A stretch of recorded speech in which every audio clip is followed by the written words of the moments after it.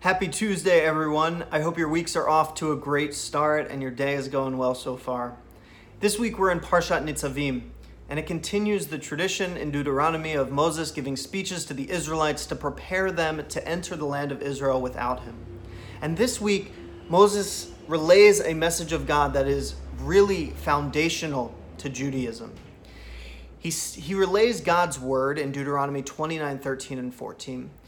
And God says, I make this covenant with its sanctions, not with you alone, but both with those who are standing here today before Adonai and with those who are not here with us. Now you might think that just means some people who were late, some people who couldn't make it to the mountain to hear Moses speak, but that's not how our tradition understands this verse. Our tradition understands this verse, both Rashi and Ibn Ezra and others, as meaning future generations. Our great-grandchildren, our great-great-grandchildren, the link that goes back forever, tying us to our history and our tradition. And that's really important because it means that all of us today are still a part of that covenant. We have to own that covenant. But we own it in a different way because we live at a different time. So how do we translate our tradition's wisdom into a modern understanding? I wrestled with that question this summer, specifically around the high holidays and Rosh Hashanah, and I came up with something I called Repentance, the Pray List, and you can find the link to it in the comments.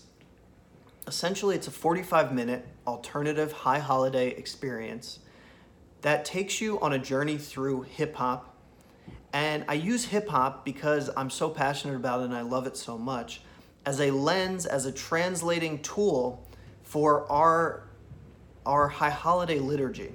And there are themes from our high holiday liturgy that I reflect through the art of hip hop. And I would be really grateful if you could find 45 minutes to go through the experience. It includes a Spotify playlist, which you're welcome to listen to without the website, but with the website, it is the full experience. And really let me know what you think. Some people have suggested that we could do this for other holidays, and I would love to hear how you how you feel about the experience at the end.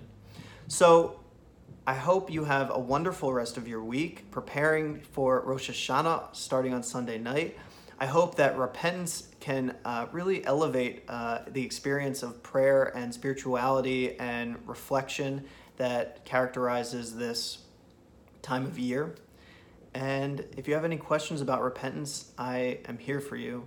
Shoot them in the comments, shoot me a text, a message, whatever. I really look forward to hearing from you. And Shana Tova U'Metuka, have a very sweet and happy New Year. I will see you after Rosh Hashanah next Tuesday.